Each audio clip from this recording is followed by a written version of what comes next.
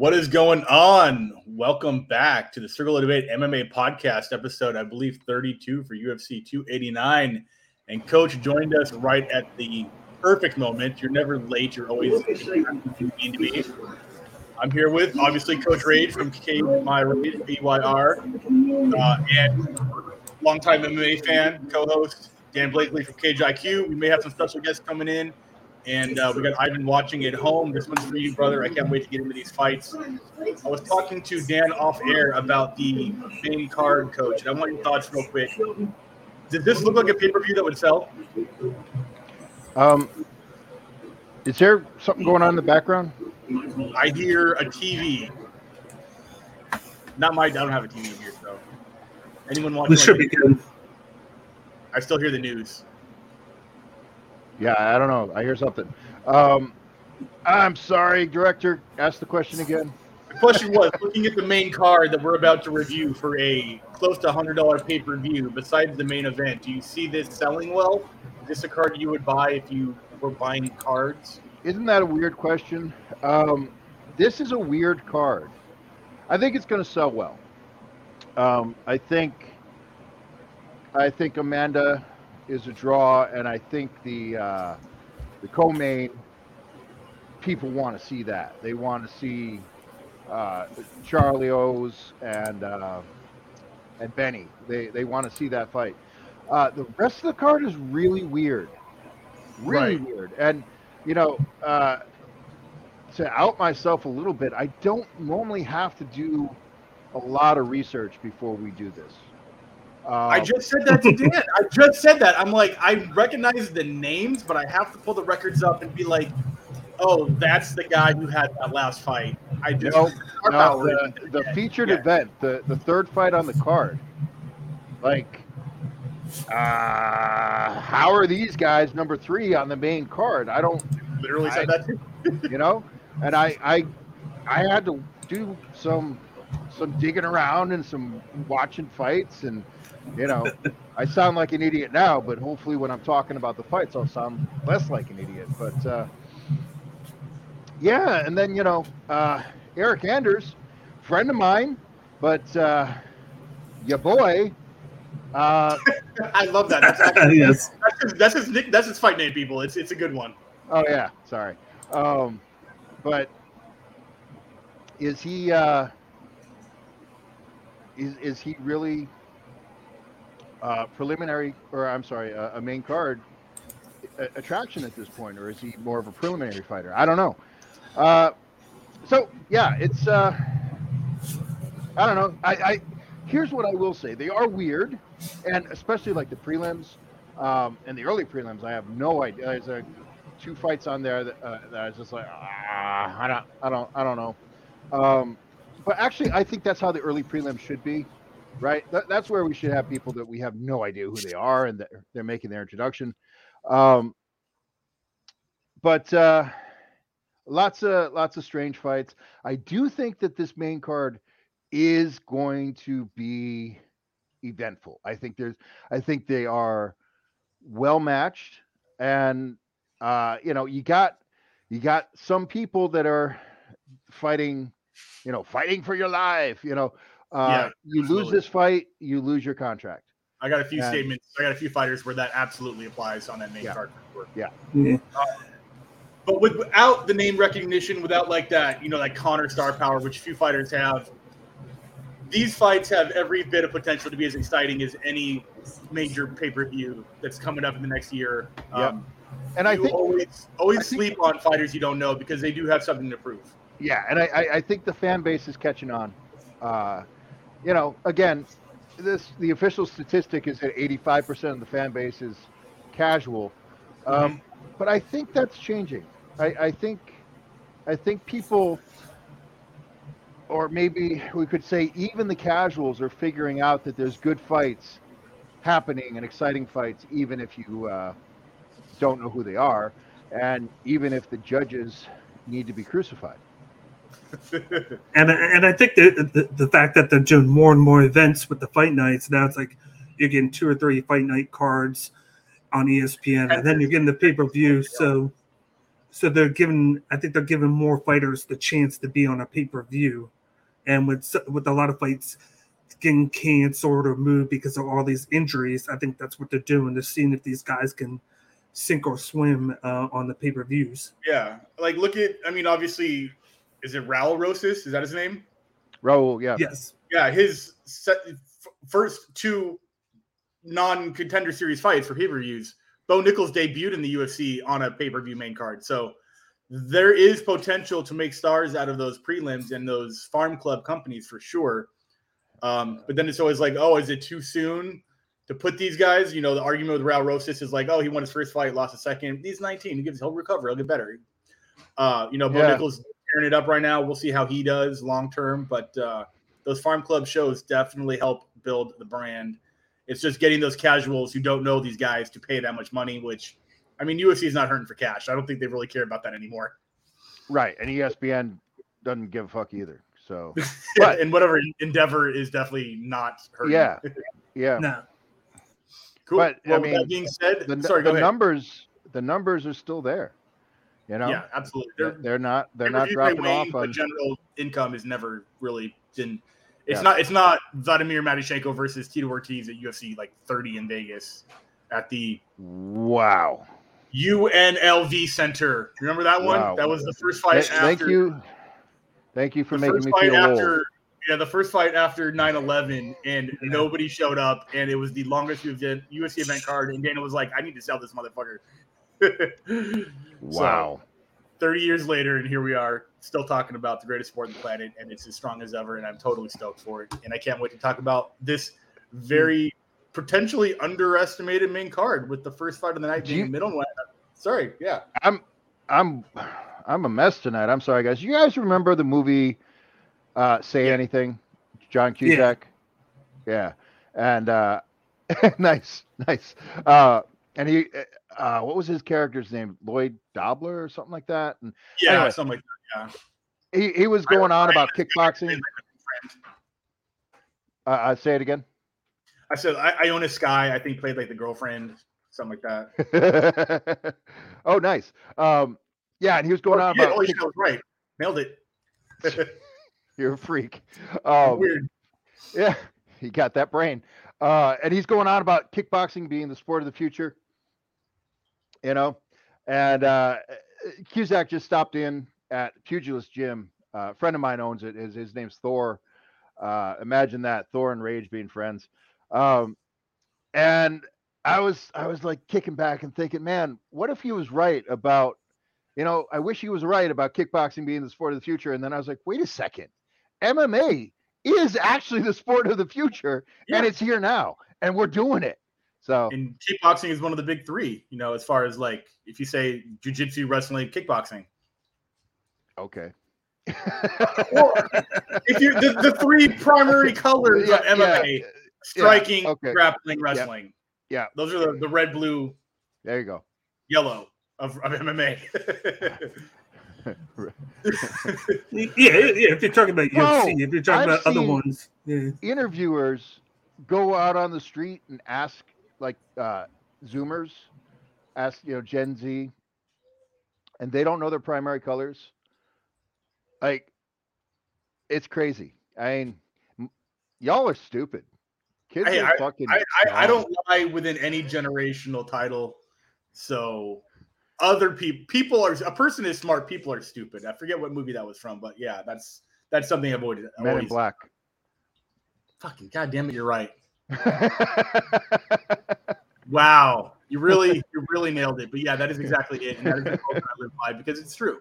So yeah, cool. So you guys ready to talk about this main card? Where are the Brothers of Pain? They were on. I thought they were coming on. The big league in us. They're big. Oh. They're the Philly Phonetics to our. But before we do that, just want to remind everybody the Bloodline Entertainment Network. The link is right there. Subscribe on YouTube. www.youtube.com/@thebloodlineent. And of course, we're talking about the UFC 289 pay-per-view breakdown right now. We're talking about the 5 fights on the main card. I'll bring the first fight up right now. We got the middleweight bout. We got Eric Anders versus Marc-Andre Barriault. I'll let you start, Chris. Cool, man. I'm entertained by Eric Anders. Like, he's a fun fighter. I think he has like a sports background, isn't he? He was a football player. Football player, yeah. Right. So yeah, Alabama. So he brought that athleticism over to the cage. I don't see him being a title contender anytime soon, unfortunately, but he does bring entertaining fights. He is one of his last 3, but he did win his last fight against Kyle Dukakis. Same goes for his opponent, Marc-Andre Barriault, who is coming off what I think was a comeback victory over the Cuban Missile Crisis, Julian Marquez, who blew his wad in that first round, letting Barriault come back in the second and sort of take over, let the conditioning take over. And I think one of Eric Andre's, and I know he's a friend of yours, this is my casual perspective, is that he doesn't have like a pedal to the metal gas tank. He does bring it quick and fast, but I think Barriault might be able to withstand that onslaught just like he did against Marquez. I don't know if it's going to be a finish. I don't know how many times Andres has been finished. Only twice. One by KO, one by submission. So not very many. So I'm going to do power deduction and give Marc-Andre Barriault the decision on this one based on just his longevity and his ability to withstand a flurry in that first round. What up, Tim? What's going on? We got Tim. What's good, fellas? Big fights this weekend. We got Kai coming in. Sup, fellas? And then we got Nick chiming in. What's good, boys? Thank you guys for tuning in. Absolutely. Love the comment section. Love it live, too, because I can see who's really watching us. Yeah. So with my pick of Barriault by decision, who you got, Blakely? First, we got Eric Anders. He has that wrestling background. You know, you talked about the football. He was a linebacker safety there. He wanted to transfer after he didn't really cut it. He flew it around a couple of football teams and spring training in training camp, didn't make it. He transferred over to MMA, and he really uses like a wrestling base. He likes to clinch up along the cage. He likes to kind of control you, keep you kind of confined. And then he's kind of limited, in my opinion, in the striking. There's a lot of looping shots. He's been doing a little bit better with it, but he tends to go for the knockout, and then he will get tired in fights. I think that's one of the things that kills him and why he tries to clinch along the cage is he does that. But then you've got Power Bar. He has that nickname for a reason because of his power, and then the fact that he tends to waste all of his bar in the first round. But he definitely looked a lot better in his last fight, which you mentioned. He looked like he was managing his cardio better. He wasn't pouring everything out right away. He mixes his kicks and his strikes pretty well in that fight. And I feel like he's going to have the better advantage because he has the better attack from a distance. I feel like as long as he can keep the fight from a distance, he's going to hit him with the volume, and he has a knockout power. We've seen that. We've seen the last one with the leg kicks that he can throw. And I feel like this could be same as last one where maybe Anders is the better guy early, but as he fades, then it's going to go to Barriault. So if Anders doesn't finish him early, then it's going to be a Marc-Andre Barriault by decision. So I'm going with Powerball on this one. Yeah, that's pretty much how I feel that story is going to go down. Coach, tell us if we're wrong, buddy. Sorry. So anyone that has seen me on this podcast before, one thing that you know about me is that I am biased as fuck. If you have inside information, though, too. Well, that's true. I also do have a lot of insider information. But if you're a friend of mine, I get biased and blind, and I pick you. This might be the first time on this podcast ever where that's not going to happen. Yeah.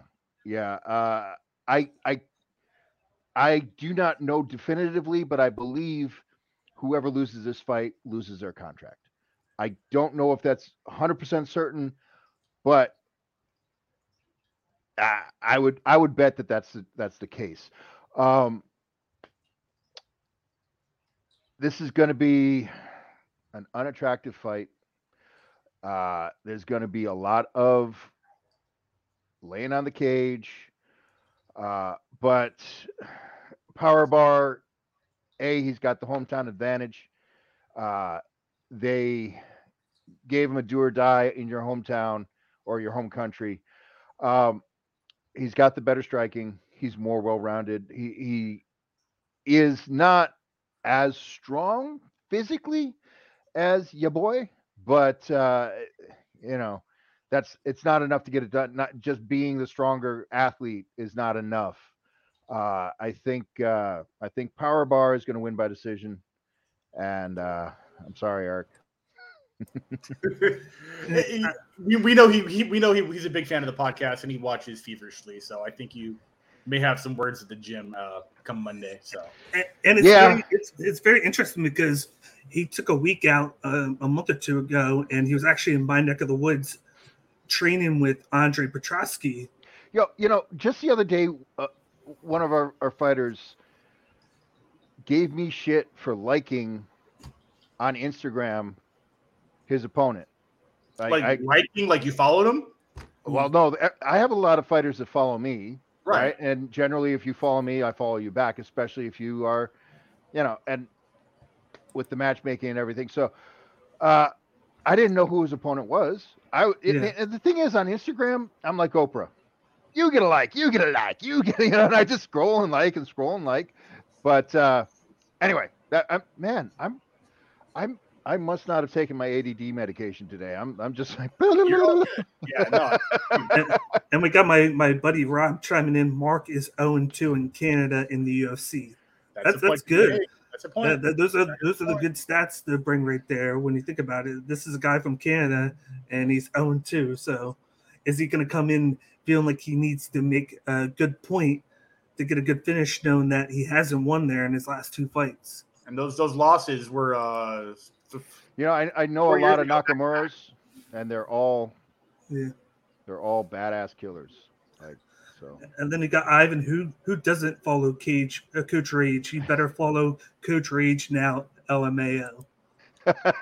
Oh, sweet. Yeah. So we all generally are picking are you picking by decision as well, Coach? I am, yeah. Okay, cool. Let's Next fight of the night. Let's get them graphics, buddy. We got the featherweight battle. We got Dan Ige versus Nate Landwehr. Yeah, we do. Let me close out the previous records. So, as Coach said earlier, there's a lot of fights on here where you were fighting for your job, and Dan Ige was in that fight in his last fight for sure. And I still think he's in that position, unfortunately, because if he does lose this fight, that will put him 1-4 of his last 5. Mm-hmm. So that knockout of Damon Jackson came at the right time, but he is not out of the deep water yet. And Nate Landwehr is someone who can take him there, coming off of 3 wins in a row with 2 subs out of the last 3. I honestly think Landwehr is super tough. I think he had like a flying knee, like flash KO loss a couple years ago, right? Yeah, against Julian Erosa. So he's not unfinishable. And Ige can surprise you, but I just think that the momentum goes to the wrestler, which I think Landwehr is like a highly accomplished wrestler. Or no, is he kickboxer? Is he kickboxer? What is? I'm looking at M1 Global. That is wild for a guy from the Midwest to have like a high level M1 Global record. I thought he was a wrestler. Anyone in the chat? Like it. He dabbles in several things. Right. I thought he came from like a high school wrestling, like Matt Hughes level, like background. He has a wrestling background, but like it takes like a little bit of this, a little bit of that. Right. He's primarily known for being a tough nosed guy. And I think he's going to give Danny a fight of his life. And I think this is probably going to go to a decision for Landwehr. I don't know how he's going to get it there. Smart thing would be to dirty box and use your wrestling as a base for sure. But if Ige catches you, like we saw with Damon Jackson, you could go to sleep. I just think this isn't the time for Ige. I don't necessarily think he gets cut off this fight. I just think he has to fight like he will. But I'm giving it to Landwehr by decision as well. Yeah, we got Rob chiming in the wine with the Hawaiian. Let's go, Dan. Full respect to Nate. He's hard AF. Yeah, you got Nate Landwehr. He's tough as nails. He's the kind of guy that's going to take shots to dish shots out. That's his mentality. He's not afraid to get hit. He's going to come in front of you, right in front of you, and just go to war. He has not been finished by any strikes other than knee strikes. The two times he's been knocked out, it's been 2 knee strikes. So that's something to take care of. He always takes a lot of damage. That's something to me that can get concerning around this time, because the more you take damage, the more it's going to hurt you later on in your career. I feel like you've seen guys that take a lot of damage, start bleeding, and then it gives them scar tissue. Like we've seen Nate Diaz. This is a guy that took damage, and he started to wear it moving forward. And then you got Dan Ige. He's very quick. He has a good boxing background, very fast with his hands, throws combinations. I think this is going to be a very fun fight because, Nate Landwehr's going to try and bully him, move backwards. But then never backpedals for sure. Yeah, but then Dan Ige is going to always try and move forward because he feels like his hands are going to be the better weapon in this fight. So it's going to become a battle of who's going to knock out who first, in my opinion. And usually I lean towards Nate Landwehr because he has that knockout power. We've seen Ige knock guys out, but he's more so like touch and go type of guy. He's trying to throw a lot at you, and he can last a little bit longer gas tank wise. But somehow I feel like it's going to go to decision. And if it goes to the decision, I got to lead the guy with the more volume, and that's Ige. Part of me wanted to go Landwehr. I heard that, but I don't. I thought that's why I was like, "Whoa!" But I don't think he's gonna be able to finish Ige. That's the problem. I think that speaks to what kind of fight this is. Yes. Right. Like it's gonna be back and forth. It's gonna be gritty. I'm gonna go with Ige. I'm going to go Ige with decision. I think Nate wins round 1. I think Ige, that lights a fire under his ass. He comes back and gets rounds 2 and 3. And I would even say it's a split decision because the judges suck. Absolutely. Hey, man, did we talk about the Kai France getting fucked? Yeah, now the whole world has spoken up about that. Yeah, Jesus, it was the same judges that were judging for Lomachenko, right? Probably. I don't watch boxing. It's a 2-color sport. It's not my thing. Yeah. Do you guys know the YouTube channel Mexican Martial Arts MMA?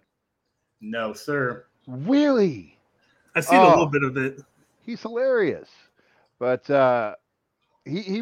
he went on and kind of it's a satirical platform, and he went on and said bad judges are good judges because the worse the judges do, the more fighters will be encouraged to finish their fights. And I tell all my guys that, and we fight. Terrible good point. It's one of those it's like what they have printed at the Tough Center, never leave in the hands of the judges. That's, exactly. And that's the motto of the sport. And yet the culture of the sport is to fight to not lose rather than to really fight to win. Right. Yeah. Ivan's going Nate Landwehr in this one by decision. Cool. Oh, he's going with Nate. Yeah. I mean, I'm surprised that the odds aren't closer on this, but I think it's going to be an entertaining fight. I think it is going to be a good fight, but I think it's also going to be a very close fight. And unfortunately, it is going to come down to the judge's decision. Yeah, I'm just intrigued to see if Nate can bully Dan, if he can push him backward, because that's when he has success, when Nate's the guy moving forward. But I just feel like Dan is going to stand his ground and have confidence in his hands, because I think he has the better hands in this one. Nate might have the better power, but the hand speed and just the combinations, I think Ige is vastly better. Yeah. Cool. Let's move on to the next one. We got a welterweight battle between two guys, like you said.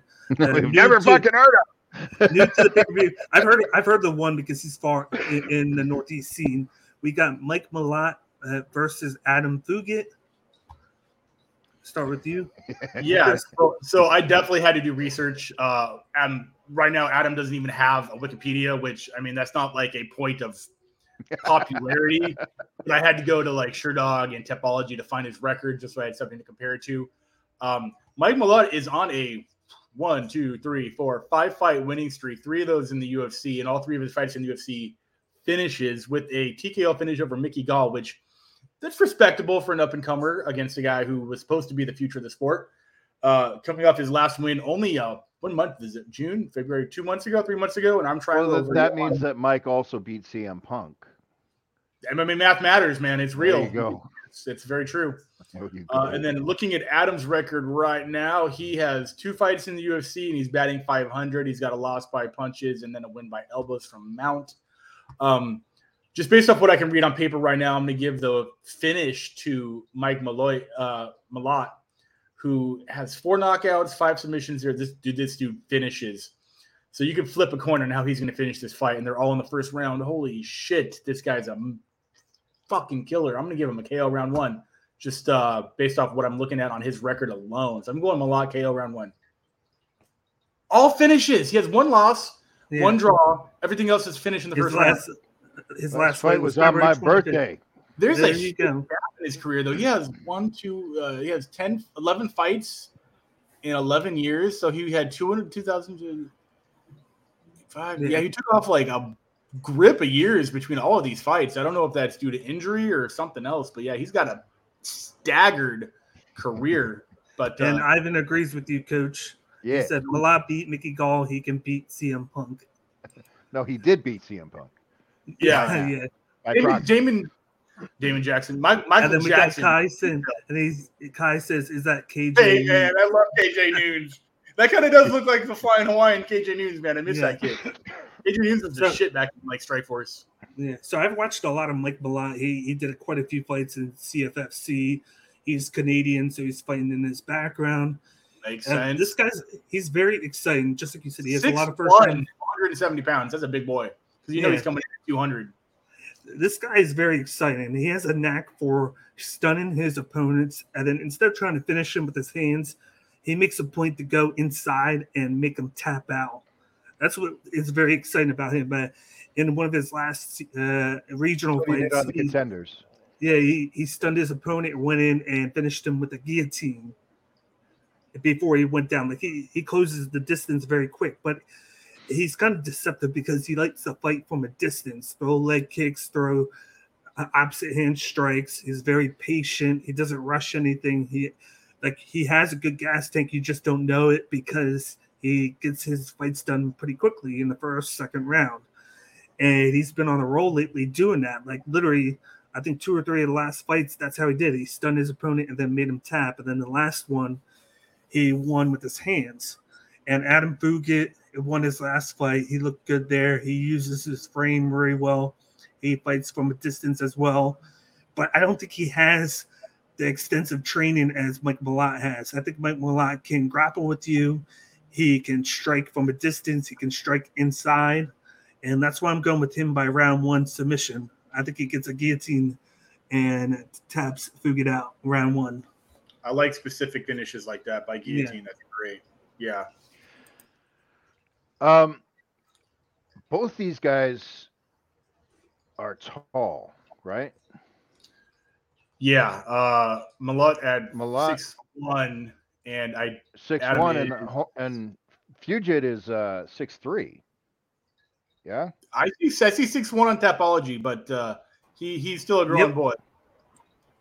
And Fugit has a really long reach for the weight class. I think these records are a little. Inches, yeah, that's for welterweight. That's light heavyweight reach. Yeah, just Jones was like an 83 or something like that. Like something. Wow. Okay. That's no. What I'm saying is like comparatively, he's like way smaller just in general than Jones. Yeah. So to have a reach only 5 or 6 inches away is okay. A good point. So is it Fugit or Fugit? It's Fugit. Fugit. That's what I thought. Fugazi, Awazi. It's a Wizzy Wizawaji. So you don't want to complete your redeferential and then bottom out.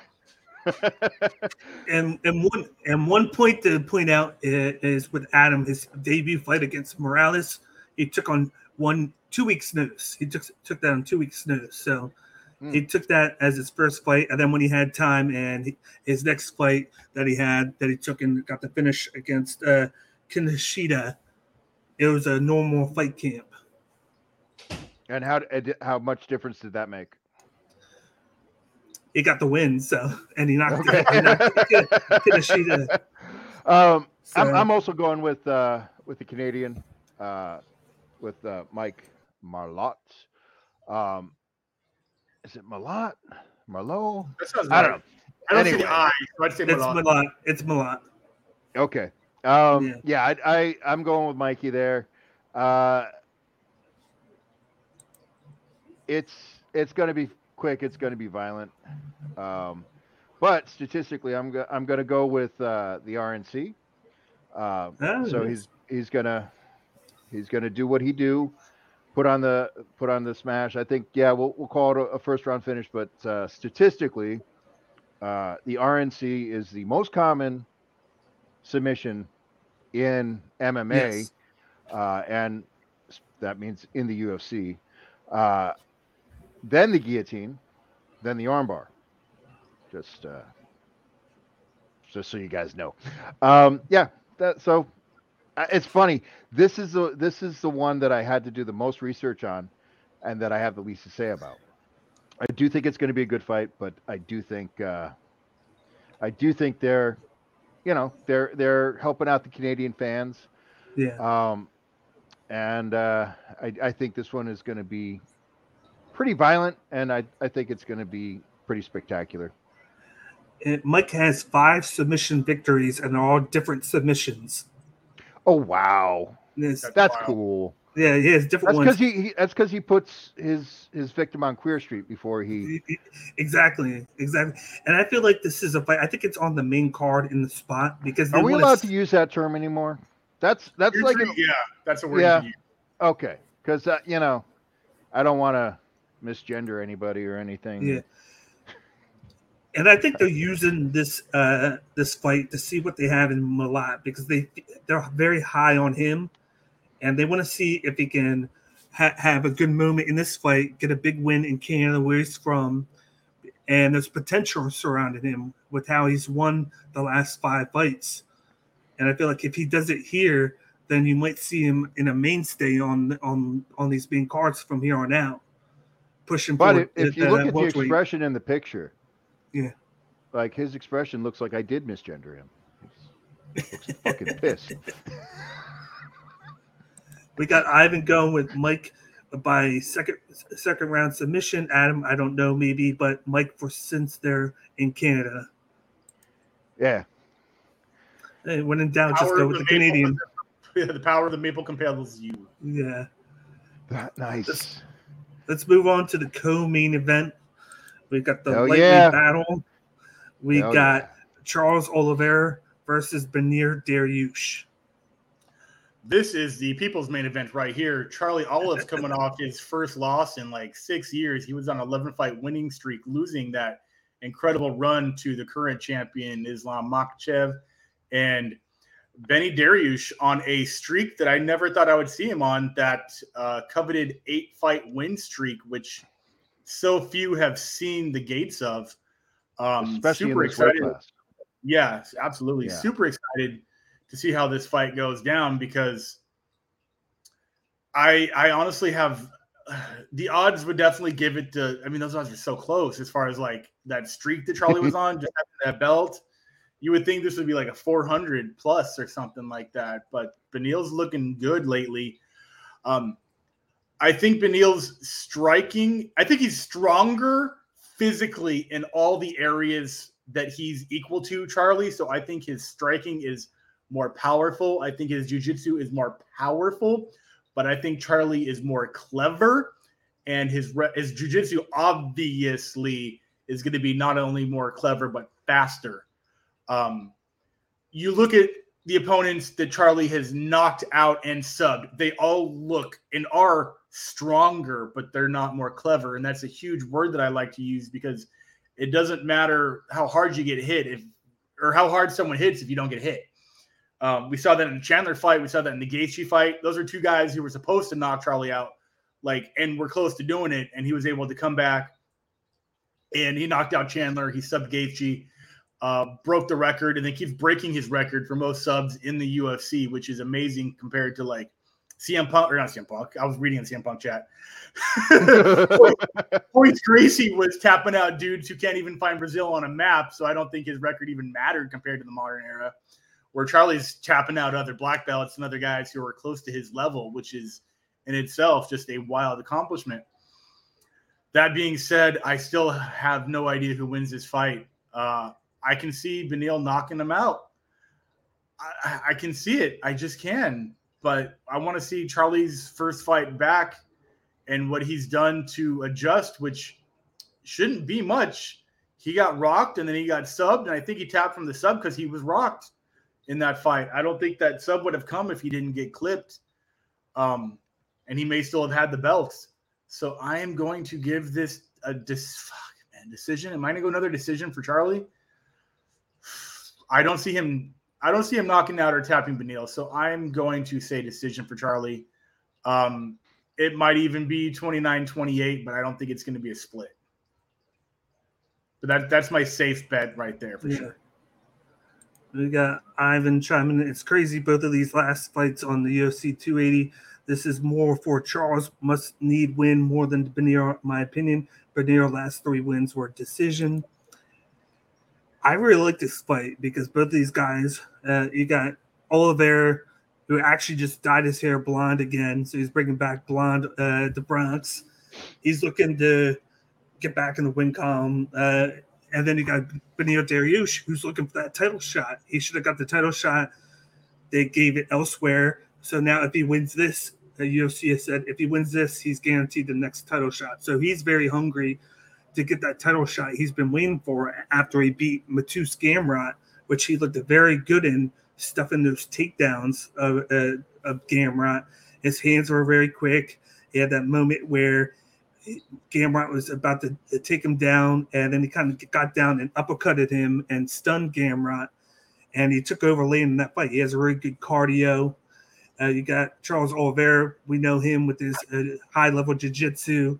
He likes to get the back. He likes to use the backpack. We've seen him use that in almost every fight to get that rear naked choke. But one thing that I've seen that he struggled with is southpaws. He struggles against southpaws with striking. And we've seen in the last 5 fights, he's been stunned in every fight. He gets stunned, he falls to the ground, and then his opponent is reluctant to get on top of him. And I feel like Beneil Dariush is a guy that won't be afraid to get on top of him right away before Oliveira can react to it. It's all about the reaction. You give a guy too much time, he's going to come up with a plan to get out of a bad situation. And that's what Oliveira did against guys like Gaethje, Dustin Poirier. These are guys that knocked him down, but didn't jump on top of him right away. And then he got back up.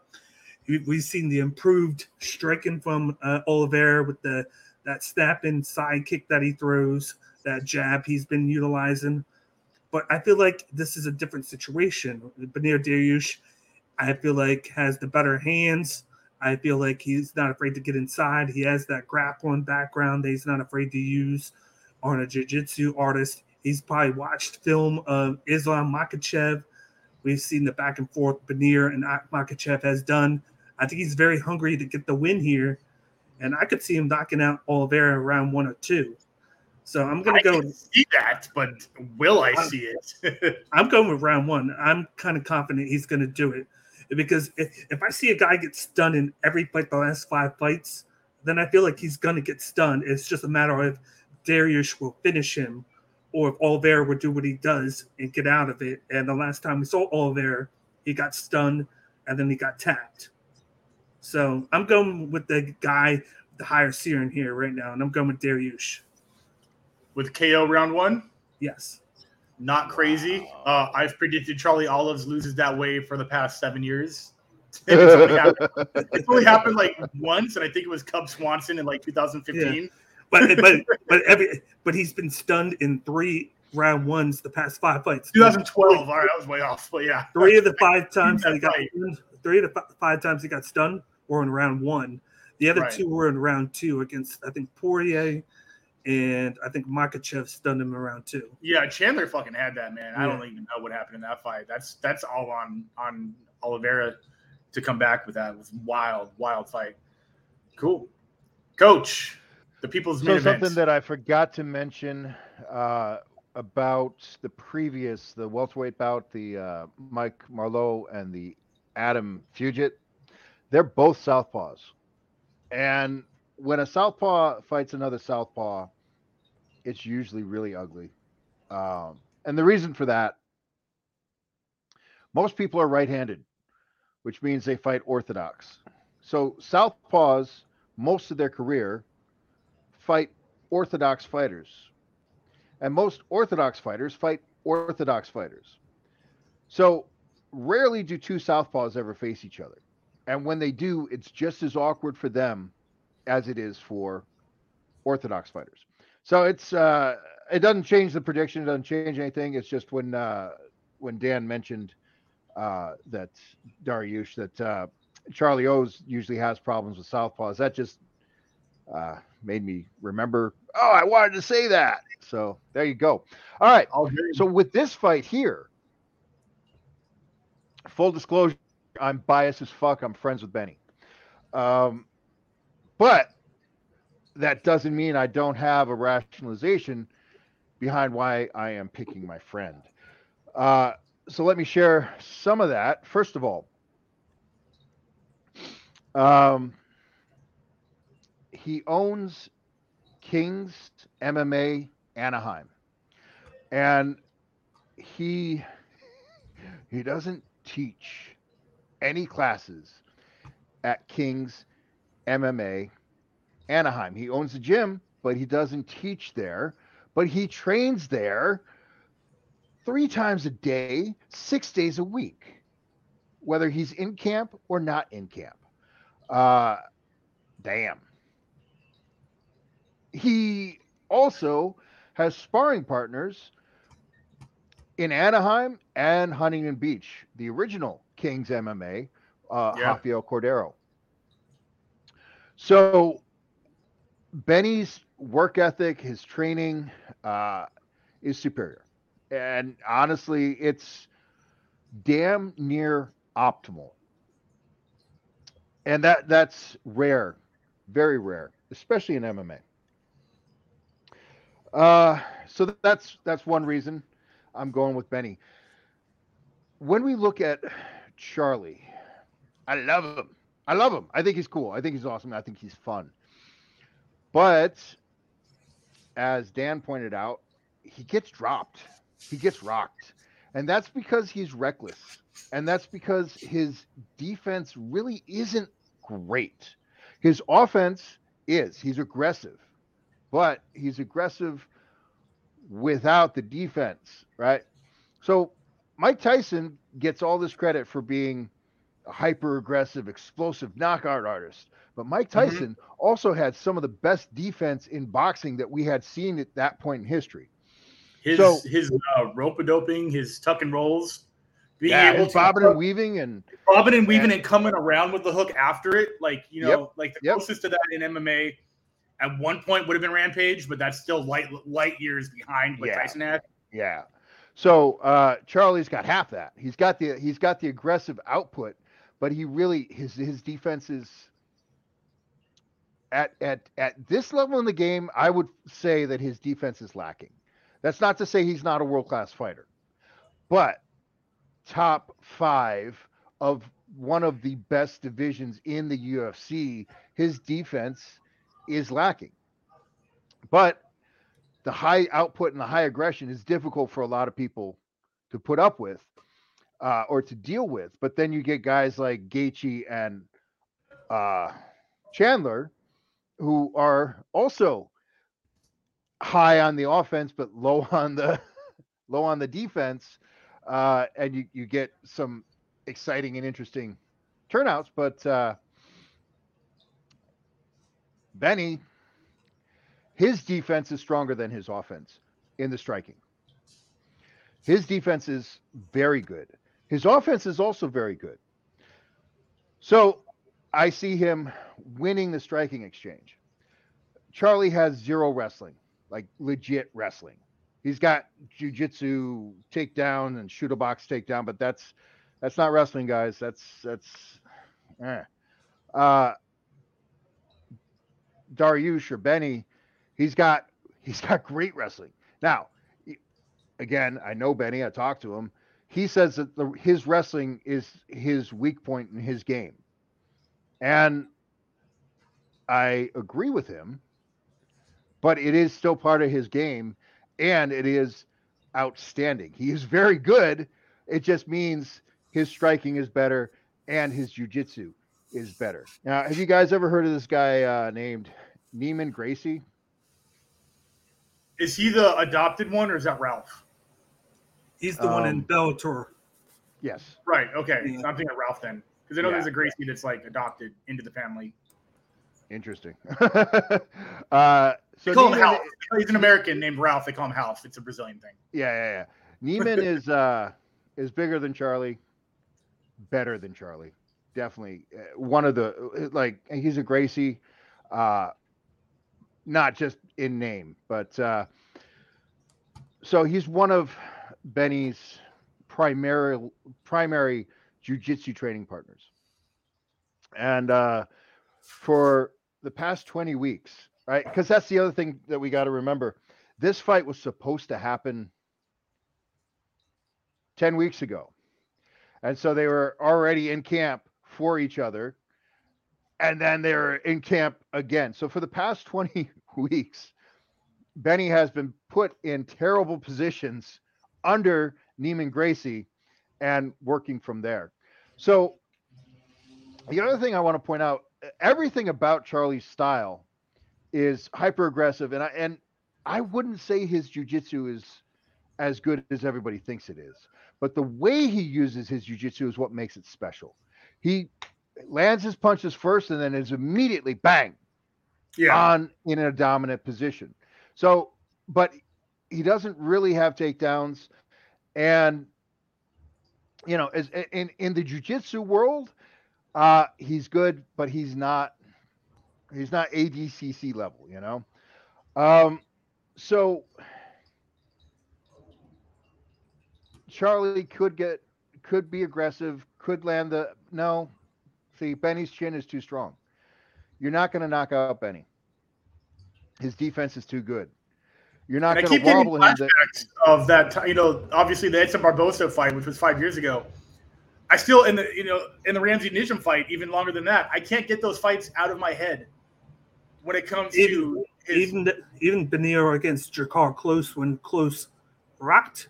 Dude, that was the wildest comeback of all time. And I then still he came back in.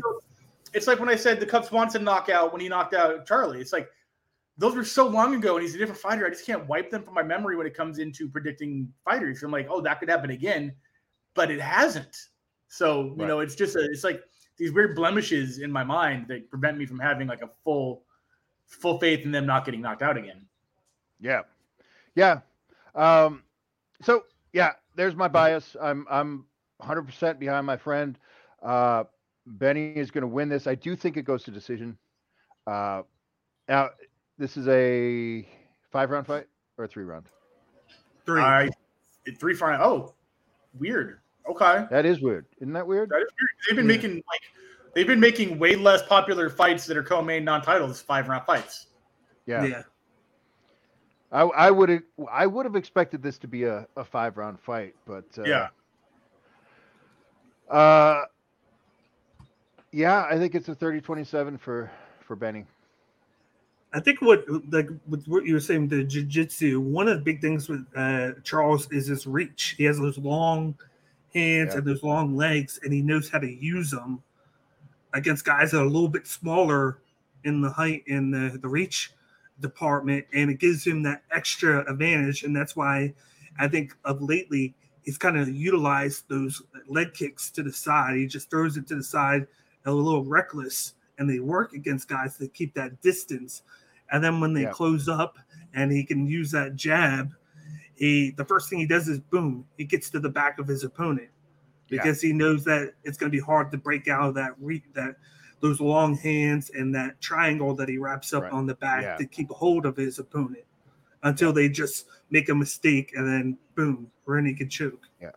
Well, it's incredibly difficult to get out of a body triangle from the back. There's guys that are good at it. Most MMA fighters are not.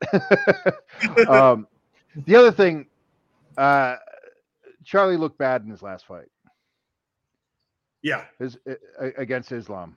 And was there anything going on, or was it just Islam's that good? It wasn't. I think it was matchup because stylistically, a lot, up into that point. So. Stylistically, Benny is closer to Makhachev,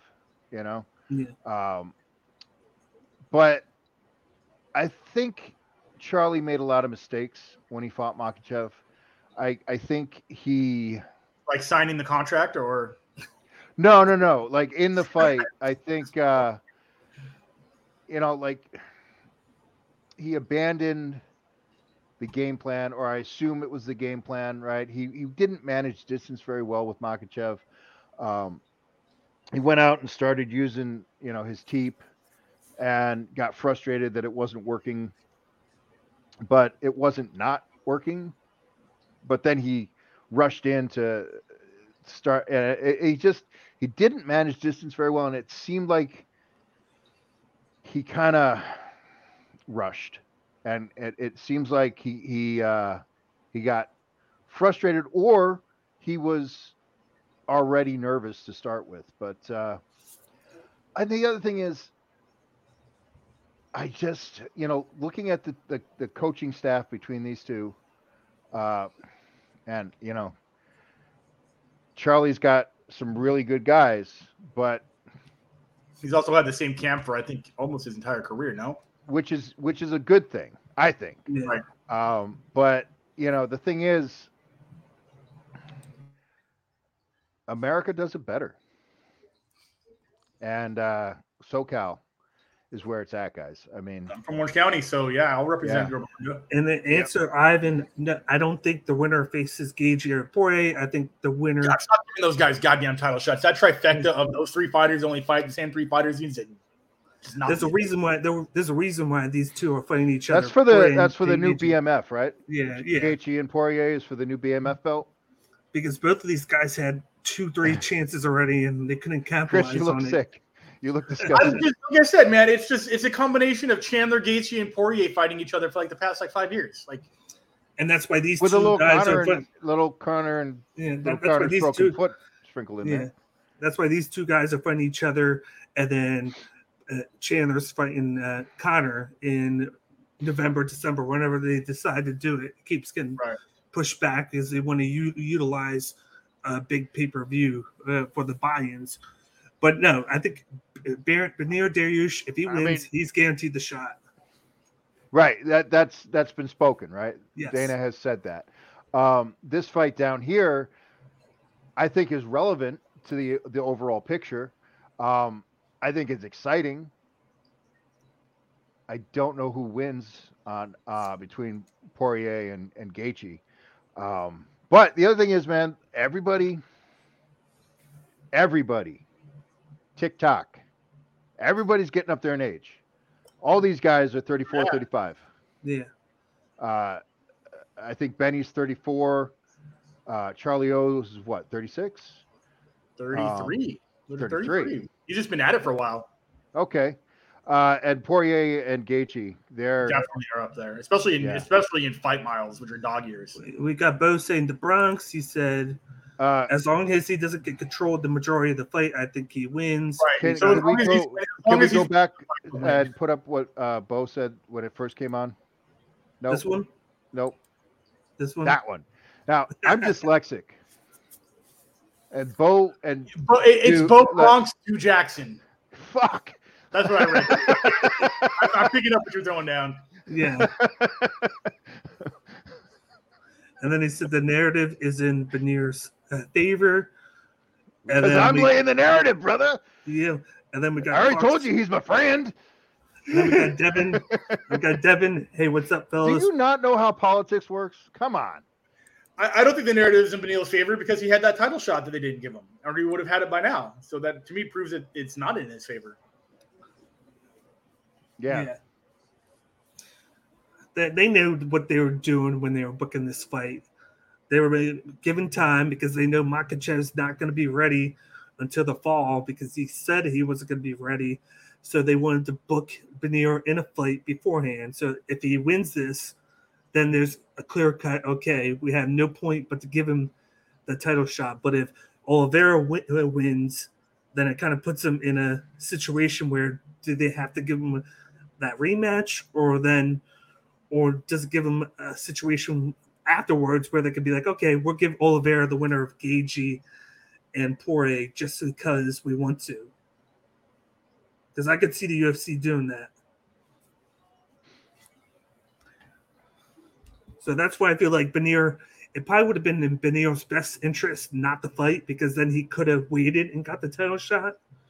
But then I feel like he's the type of guy that wants to fight and he's not afraid to. When Charles pulled out of the last fight, he was trying to. He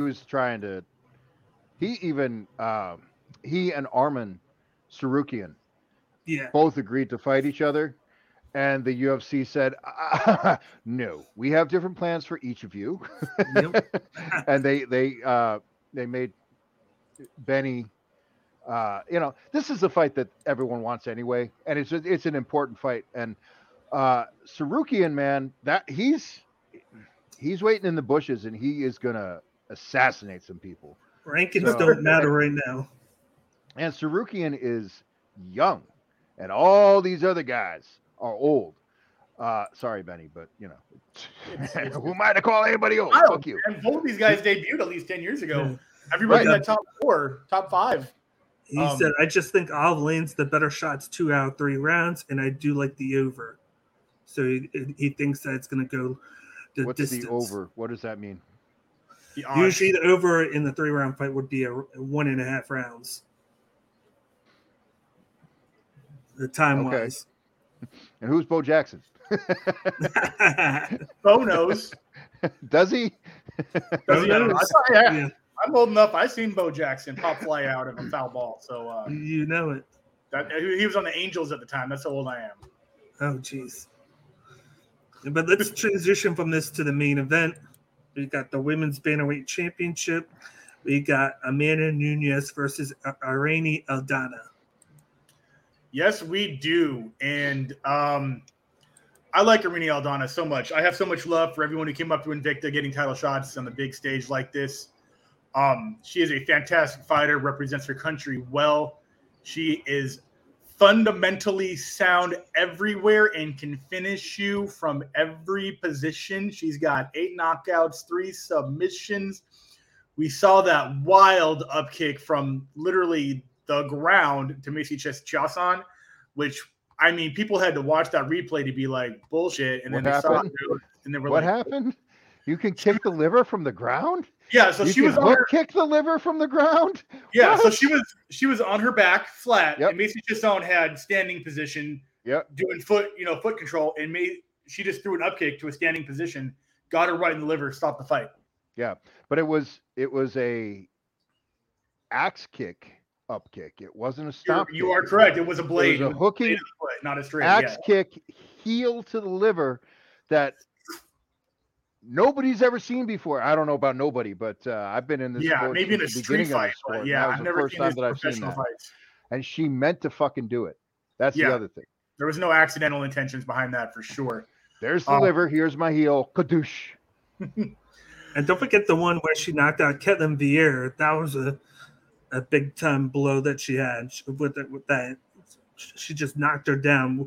We usually see Vieira and she's very tough and she's hard to knock out. We don't see that much, and she like that. Yeah.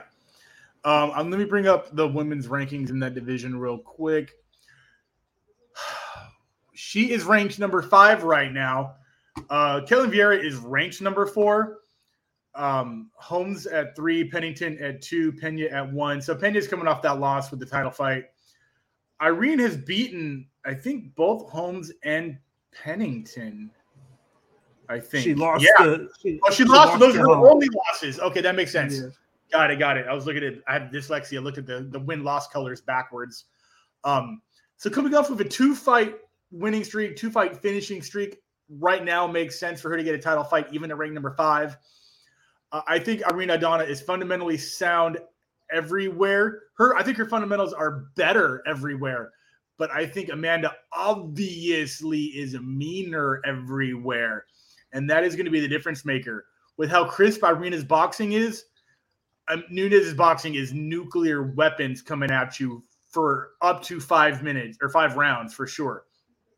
So, Irene's going to be on her toes, I think, this entire fight. I think she's going to be, unless she comes out like Pena did, where she was like, fuck it, I'm walking into this machine. I don't see that happening again. I don't think Nunes is going to let herself get bullied again in this fight.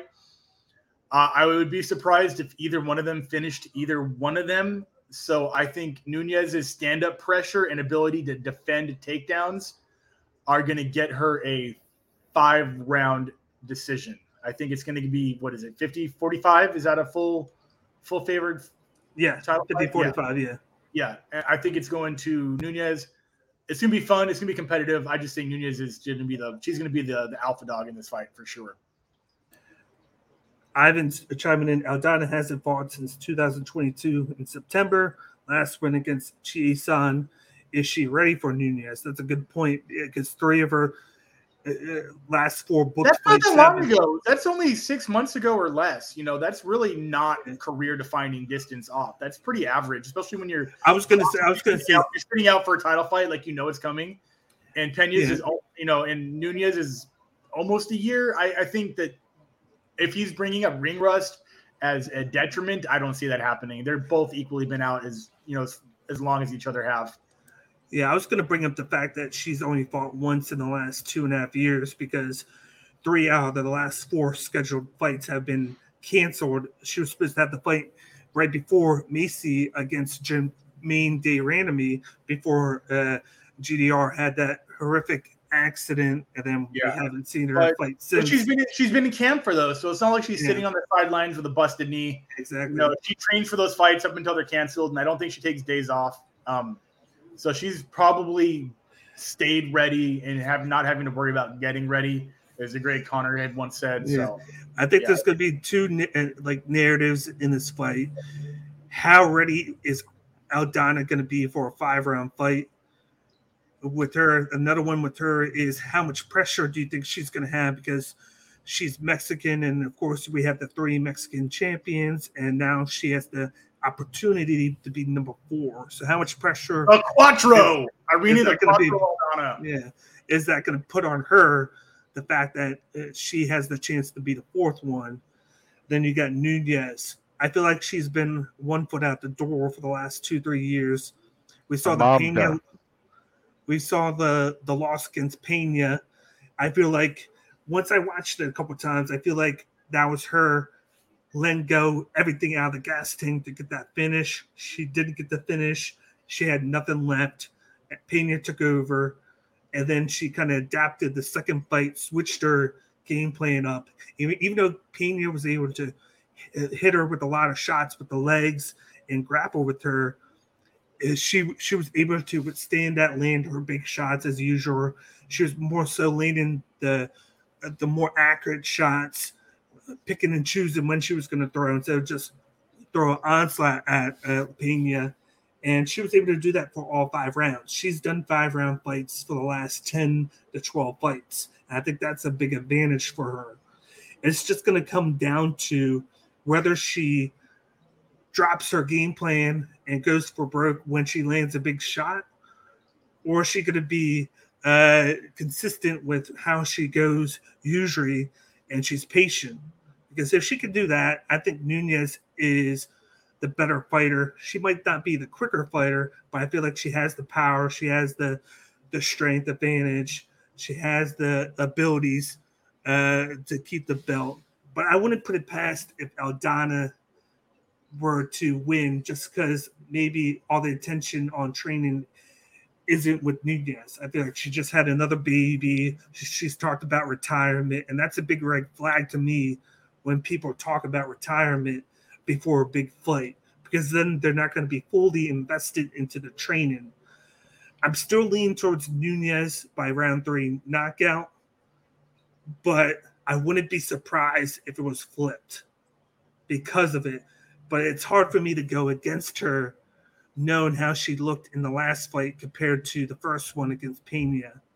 And with Aldana only fighting once in the last 2.5 years, I really can't take her when that's her biggest win is against Macy Chiasson. And we've seen Nunez go through the division almost twice. So I'm going with Nunez by round 3 at finish. I would love to see that. No disrespect to Arena. I like Nunez's knockouts. Like, they're just violent. They're just violence. It's just savage finishes every time. These rankings are whack. Yeah, they're weird. They are whack. I don't even remember the last time I've seen Penny Kianzad fight. What the fuck? Yeah. And she just fought a couple months ago. Really? Where? Raquel? Yeah, she did. She fought a year ago. Penny Kianzad hasn't fought since April 2022, and she's number 7. Oh, wait. Damn, it hasn't felt like that long.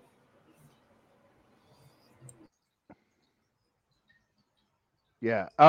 Anyway, I don't. I know Pena technically beat Nunez, which is why she's ranked number 1. I think she literally, beat her. Not even technically. Well, yeah, I mean, she beat her, but it's like, did she win or did Amanda lose? You know, Amanda didn't show up. I'll hard disagree. I think Amanda lost that fight. I think Pena pulled that shit out and wanted it, and she got it. I don't think there was any. You can say whatever you want about like Amanda's mental state going into that fight. That's her problem, not Pena's problem. Right, but it was absolutely because Amanda was poorly prepared, because then when they had the rematch, Amanda didn't even break a sweat. The way the first fight should have been, absolutely, yeah. Exactly, right? So Julia Pena being ranked number 1 is just, it's questionable. It's dubious to me. Holly Holmes being in the ranking is silly, but yeah. And we got Ketlin Vieira, who was knocked out by Aldana, above her. These rankings are just, they're whack. Anyway, Chris, how long you been in LA? The county or like SoCal? Because I'm SoCal born and raised, so 39 years. Okay, so for a bit. Okay, do you remember there was a restaurant? It was a cantina on Melrose called El Guapo. That I don't know. Okay, so about 13 years ago.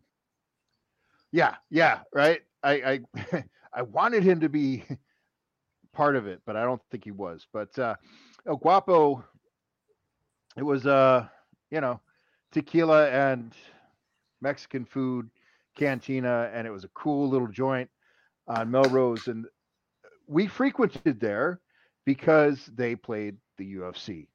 And 13 or 14 years ago, I don't remember exactly, I had this feeling that Matt Serra was going to beat GSP. And there was absolutely no reason to have that feeling. But you had this feeling? Yeah.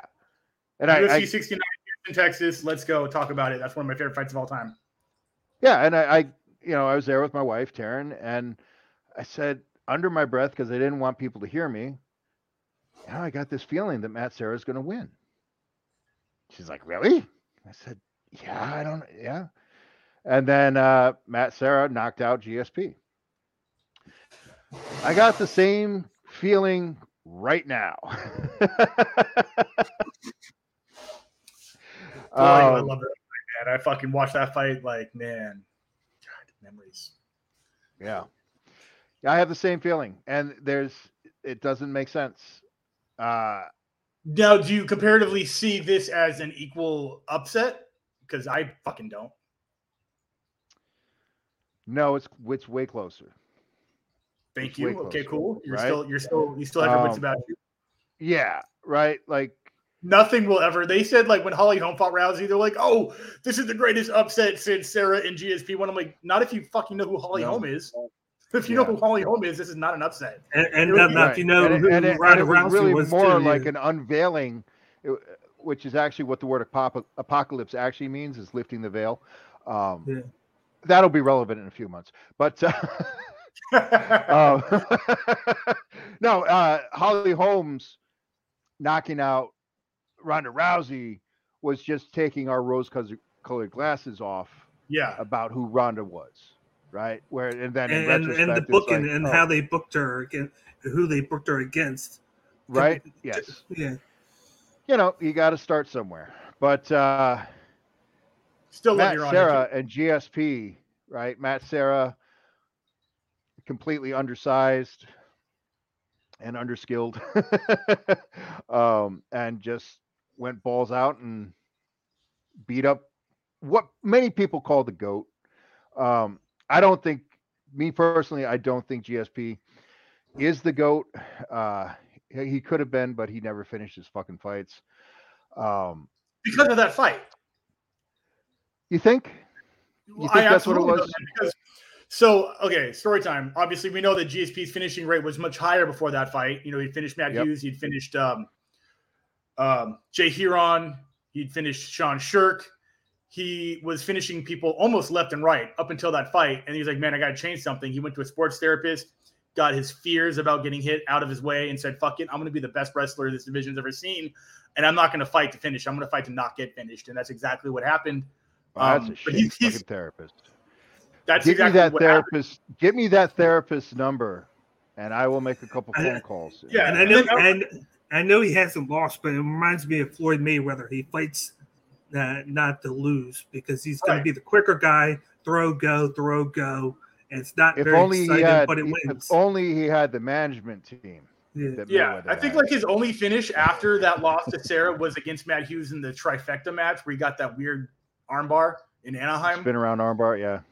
Yeah, that armbar was fucking wild. I love that thing. It was, I didn't like Matt Hughes at the time, so I was like, cool. But then you jump forward to that Johnny Hendricks fight where he had no choice but to stand and bang. 50% of all of the shots that GSP ever took his entire career were in that Johnny Hendricks fight.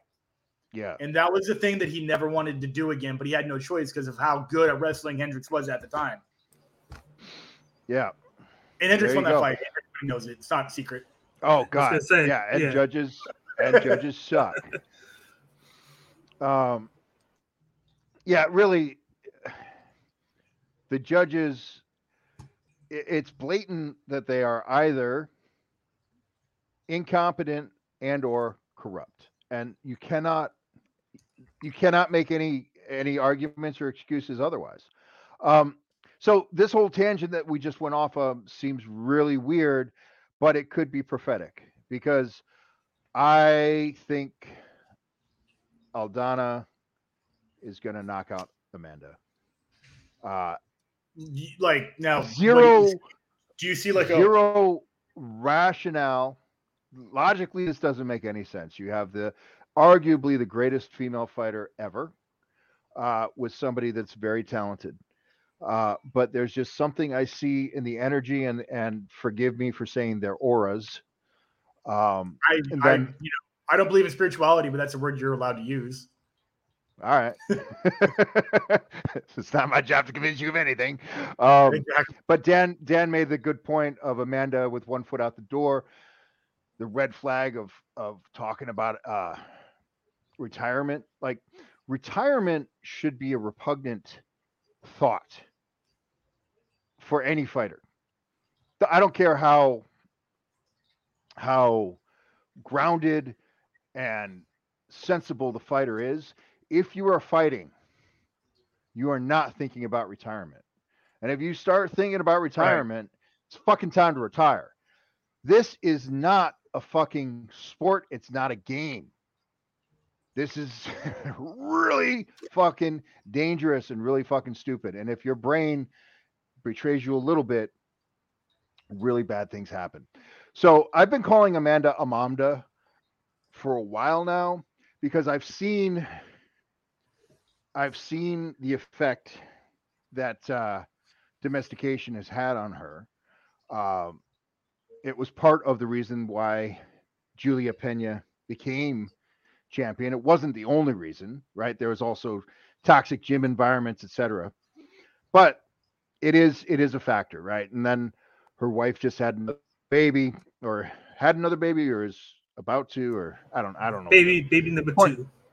Baby number two is already here, or on the way. On the way. Yeah. So anyway, but again, I'm giving all these rational reasons, and this is not rational. This is I got a gut feeling, and yeah. I like that. I mean, I love an upset. I will fucking jump out of my chair and run around my living room if Irina gets it done the way you say. Yep. Do you think she's and looking and past I think it's gonna look like a lucky shot too. I think dodge a loop with a clip or something. Yeah. I just see the right hand coming inside straight while Amanda's throwing something loopy. Yep, I see that too. Because like I said, with Irina's fundamental boxing, it's crisp, it's short shots, there's no wasted movement. Where I would say she would have murdered Holly Holm if her foot wasn't injured and Holly didn't run the whole time. She would have. So if Irina won that fight, she would have won that fight. Absolutely, you know. So sort of the same situation where Grasso beat Shevchenko because Shevchenko kept on making the same mistake, and she caught on to it and took advantage. She was making that mistake. Or I'm not saying mistake because it wasn't a mistake until that fight. That's a tell that she had revealed in all of her fights, and we obviously saw the footage of Grasso training that exact maneuver. So it wasn't like Valentina made a mistake per se. She just got scouted very. Yeah. They did the homework. They did the research, but by mistake, I should say, she kept on doing it because she doesn't. She wouldn't do it. She did do it. She did do it one or two times, and Grasso's like, "Oh, I know the cheat code for this. It's just jump on your back." Yeah. Because I feel like I'm either psychic and we're psycho. This is prophetic, or psycho. Exactly right. So I'm either psychic, very right or I'm very, very wrong, and we will see. We will see this weekend. Cage, we both have Amanda by decision. Is that or did you say Amanda has KO by round 3? Amanda round 3 finish. Okay, so we have two Amandas, one Irina, 2 finishes, 1 decision. And we got I'm gonna go with the knockout in round 4. Okay. And then she's gonna pull it out. I think it's gonna be a pretty one-sided fight until. Okay. Yeah. So here's a throwback. You think it's gonna be, and you have no idea who the fuck I'm talking about. You might know Cage. Mike Russo versus what's his fucking name? That guy, the big guy, Todd Duffy. Remember that fight? Vaguely, yeah. Vaguely. So Todd Duffy was this big GI, just big He-Man looking dude, and he was fucking up. I know Todd Duffy. Todd Duffy's the man. I love Todd Duffy. Dude started taking shrooms and like grew his hair out and was like a hippie. He used to be like this big fucking jock. Rashad Evans did the same fucking thing, and I love them for it. The fight was like 13 minutes of this jacked bodybuilder fucking up this fat dad. And then like 1 minute left, Russo just hits his looping right hand and then the hammer fist to death. And that is one of the most like upsettable upsets you've ever seen. And that might be what this is. But I think both of these fighters are better than those guys. Yeah. Ivan has a question for you, Coach. What's next for Nunes after this look at the rankings? There isn't much for her to do. Just third fight against Pena, and then what next for Nunes? Might as well retire. Yeah, I mean, retirement it's right around the corner. It's here. It's Well, yeah, she can't defend that featherweight one because there's only 5 fighters literally in no that one in the division. That division isn't even active. There's not even non-contenders in that division at all. Durandamy moved down to 30 or 40, 35, right? She's injured, moved down to 35. Megan Anderson got fucking put in her place, which no offense, I love Megan, but she was hyped beyond her skill set at the time, and I think she was trying to be the next the great white horse in the division. She was supposed to be the future. I think the next would have to be weird that 145 is not an active division. There's not even active fighters on the roster. That's crazy. Like 145 for women, like they exist. I've seen them. It's fucking stacked everywhere outside the UFC. I know this for a fact. I'm the biggest fan of that division. Where are the female rugby players that want to actually do a real fucking sport? It's like, come on. They're probably in Invicta getting treated the way they should be. The problem is they're in Invicta, and then because the UFC doesn't use the division, they get right to Bellator. That's why Bellator's 145 division is doing well, because they know that it's not used, so they just go to Bellator. Who is homegirl that gave Felicia Spencer? Didn't she move over to Bellator? Yeah.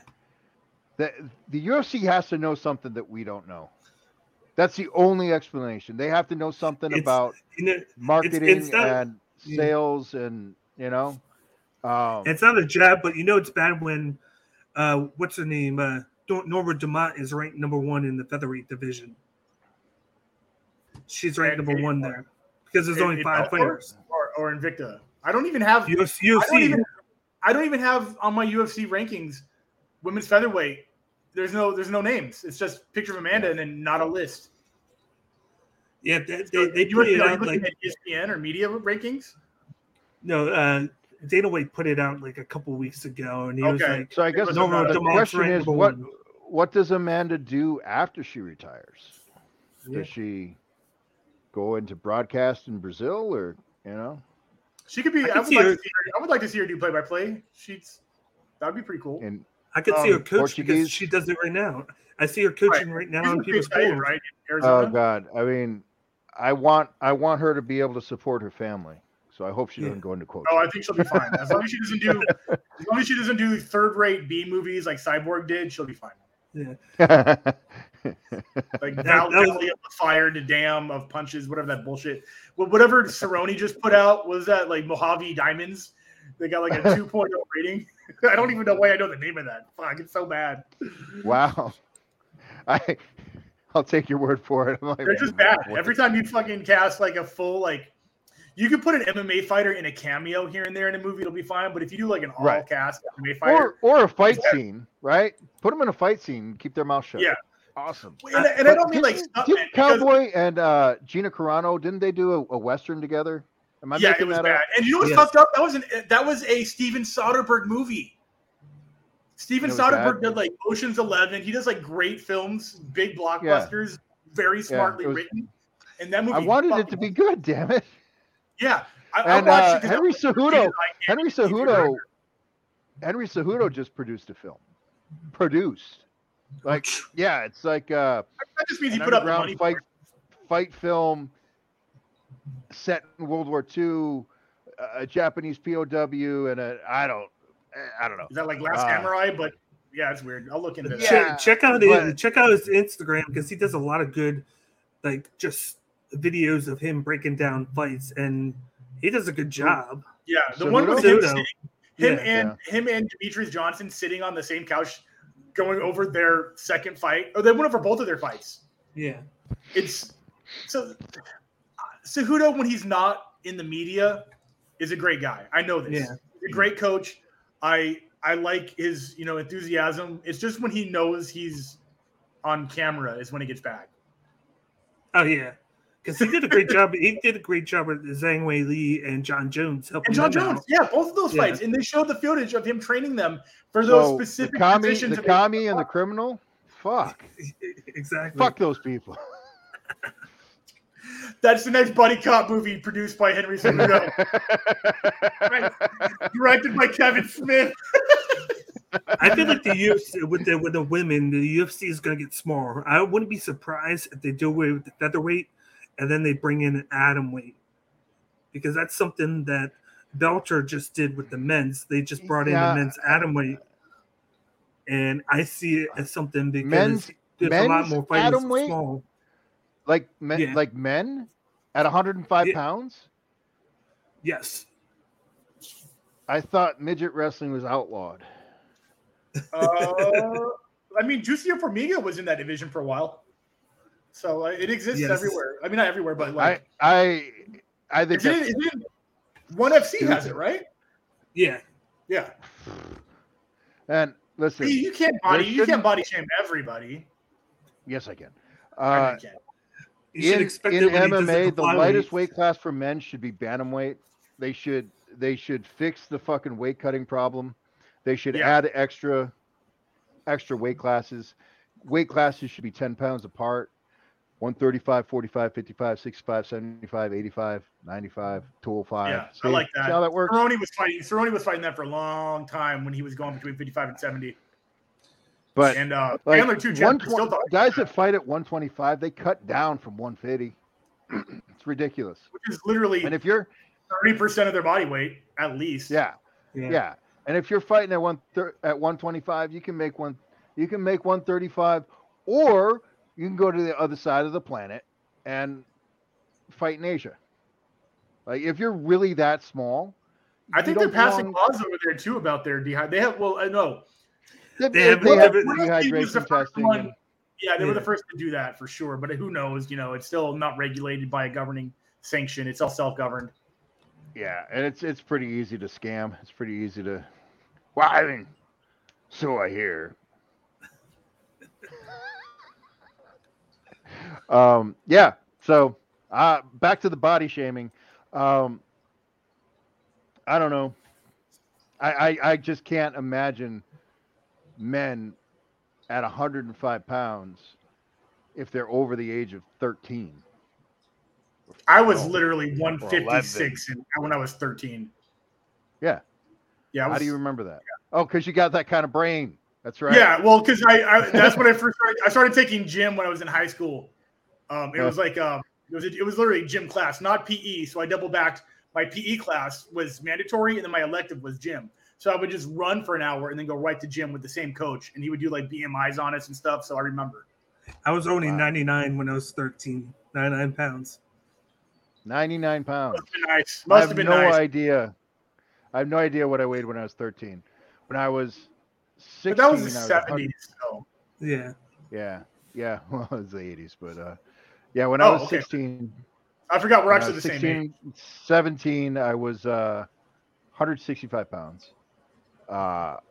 Ranked in the state in both track and swimming. Nice. Oh, nice. This state? Yeah. New York State. Oh, okay. Wow. That's high level right there then. Yeah. Cool.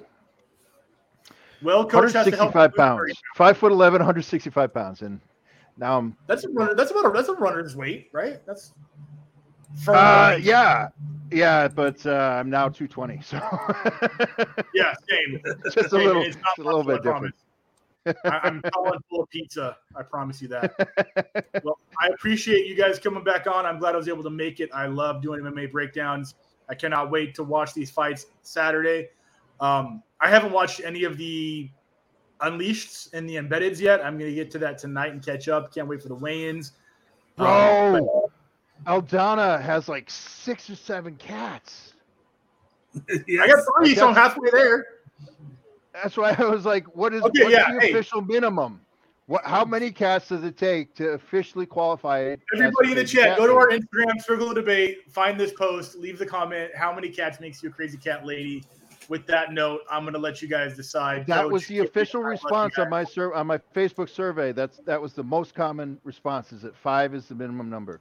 But then there's a lot of qualifying factors like age and how crazy. So you can actually have 0 cats and still qualify as a crazy cat lady. Yeah, I think you can have 5 cats and have it clean. Like if I walk into your house and it's a fucking cat mess, then that's a problem. Yeah. Sorry. Mine is not. I've got a cat tree. I've got a cat door. Got this little boxy thing right here. Yes. No, nobody's right there. But they're not hanging out with you. He's. I don't know. He's not in the tree. Right now. Yeah, the volume's too loud. My voice scares him away. Probably. Fuck off, Rage is here. I will see you guys for the recap show next week. And on that note, fight on. See you guys. All right.